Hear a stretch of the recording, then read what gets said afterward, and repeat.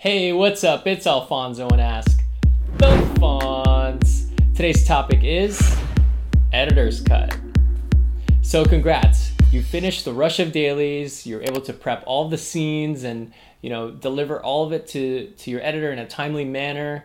So now all the attention is focused in helping your editor finish his or her editor's cut. So the biggest thing here is that the editor's cut needs to make a good first impression on the director. Now, as harsh as it sounds, if the editor's cut doesn't make a good first impression, the editor could potentially be fired and get replaced. So this part is really important for you to be there for your editor, to support him or her. That includes, if your editor needs to come in early during one of these days, be there for him or her and prep for the day and make sure that everything is set up.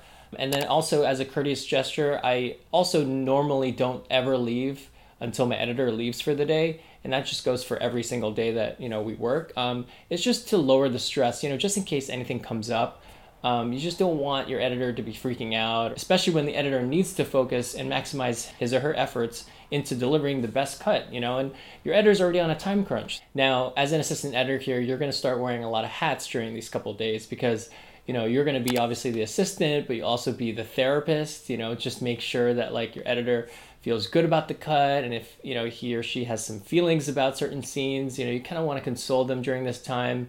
And then also you'll also be a cheerleader for it. You want to also be there to support your editor, and when he or she does have a cut that they're happy with, you want to be able to enjoy and relish in that moment with them. So just make them feel good. That's a part of being an assistant, is you want to support your editor as best as possible. And the fourth hat you're going to wear is you're going to be the first audience. So you're going to be the first person to give notes to your editor, and be polite and know how to give notes as well, because that whole part is important.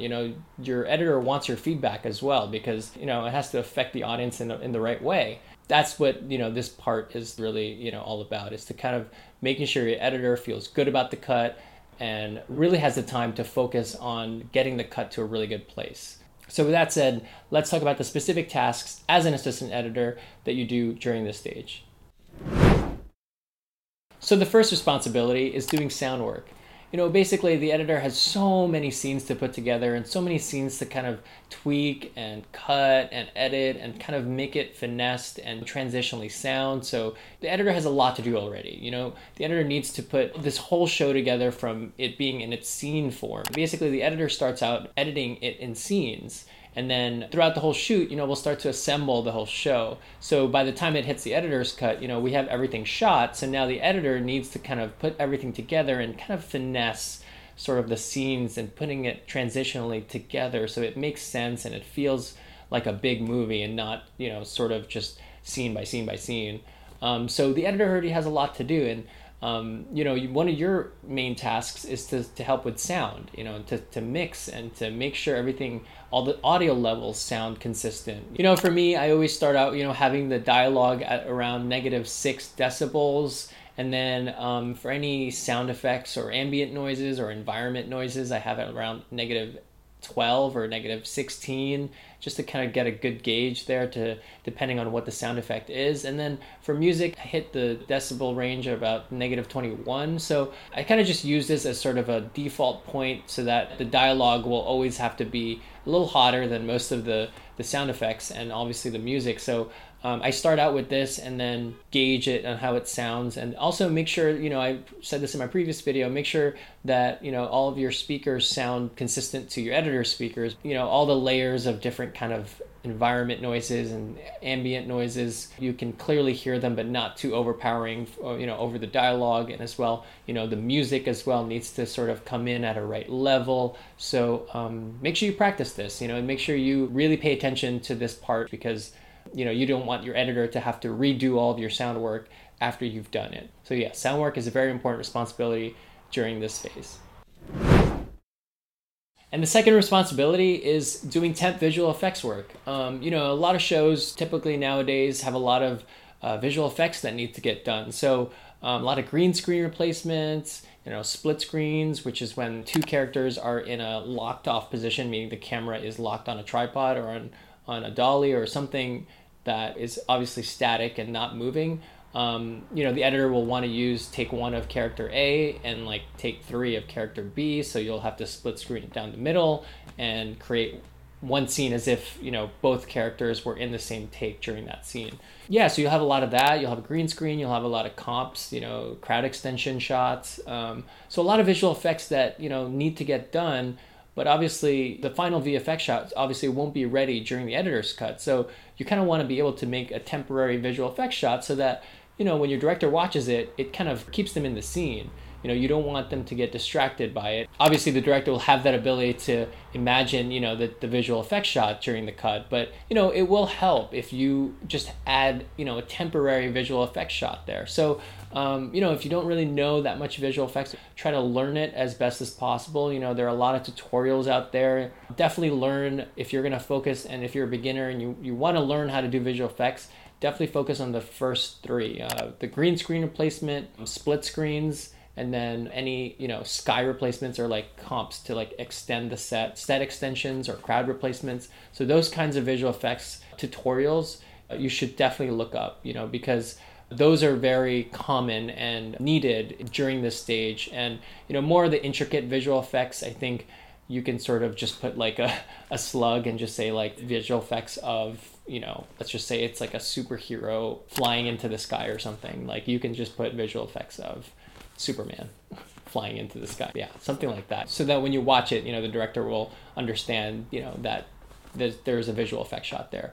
But yeah, so the more you can put into this cut, I think the better, because then, again, you want the director to feel impressed by the first cut, and you want the director to feel like this is the direction that you're going in. Yeah, again, the first impression, again, really matters. So try to learn as much visual effects as you can, because it will help your editor's cut. And obviously your editor's going to love it. Your editor's not going to have any time to do any visual effects.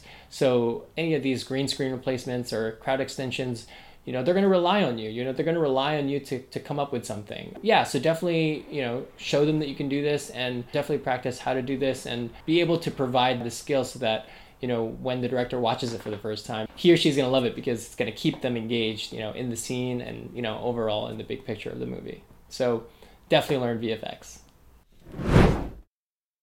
And then the next responsibility is to give critiques. Like I said in the beginning, you're going to actually act as the first audience of the film or the show, because, the editor is going to want your feedback and want to see if it's landing, if specific scenes are working or specific scenes need to be moved, at certain parts. Critiques are a huge part about being an assistant.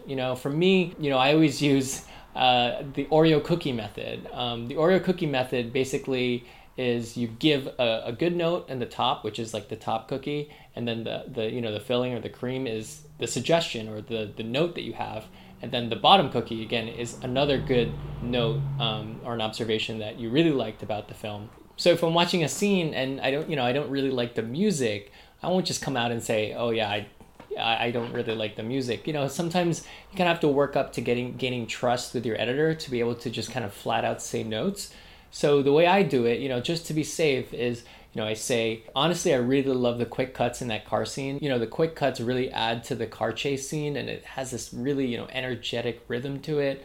I think the music, I prefer sort of something more, fast paced. And, I feel like right now it's sort of a little bit flat, but then, towards the end, I really love, the way that the tire screech kind of brings you into the next transition, and it helps kind of end it with like a little exclamation mark, So for me, it was just the music. If I break it down, the top layer cookie was basically me telling the editor, I really like the quick cuts, I really like the car chase scene and how it all kind of tied together, and, making sure that, it brought this energy to it that I really liked. And then obviously my note was the music. I didn't really like the music. It felt a little bit flat. It didn't really relate to the scene. It didn't bring the energy that I think it could bring. So that's sort of the filling or the cream of the cookie. And then the bottom cookie is saying that, the tire screech effect at the end, it adds a little exclamation point, and it sort of ties everything together.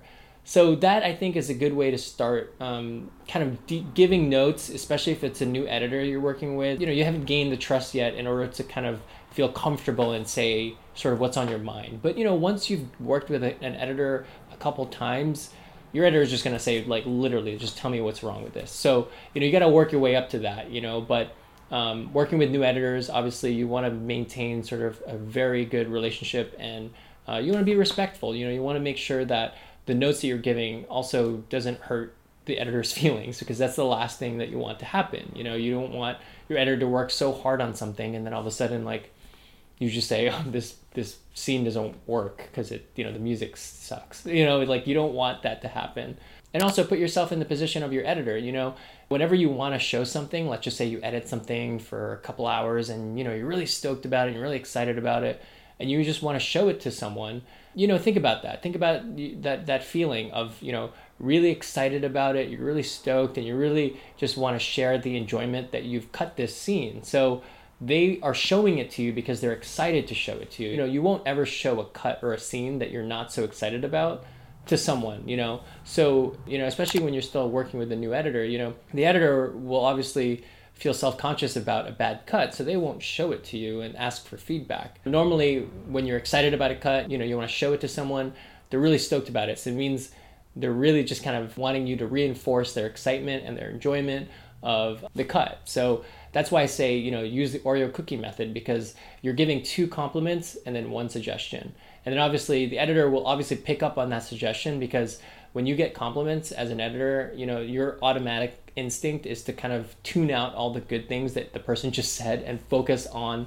the note that really stuck out to them. So it's just a normal reaction, it's a normal instinct, and the editor will get the note. Everyone will get the note. If I'm giving you a critique on an edit, you're obviously going to focus on the bad things. It's just the way our mind thinks. It's just the way that it happens. And that's why I say, like, give 2 compliments and 1 suggestion.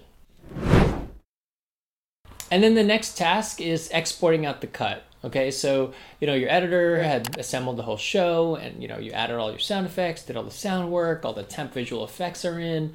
So now you're ready to export this whole cut, and really now make sure you focus on doing this properly. Okay, that's the last thing that you want anything, to happen. Personally, I had an experience where I was working in independent features for a while, and I accidentally, in independent features, it's not, the timelines in our editing systems are not, the full movie, because, you want the editor to be able to work on certain reels. It's basically easier to break down the whole, it's an hour and 30 minutes, let's say. It's easier to have the editor kind of work in chunks. So it's broken down into 5 reels. The assistant editor at the end of, the editor's session of cutting will put together the whole film and assemble it using all the 5 reels. So, I have to cut and paste reel 1, reel 2, reel 3, reel 4, and reel 5 all together.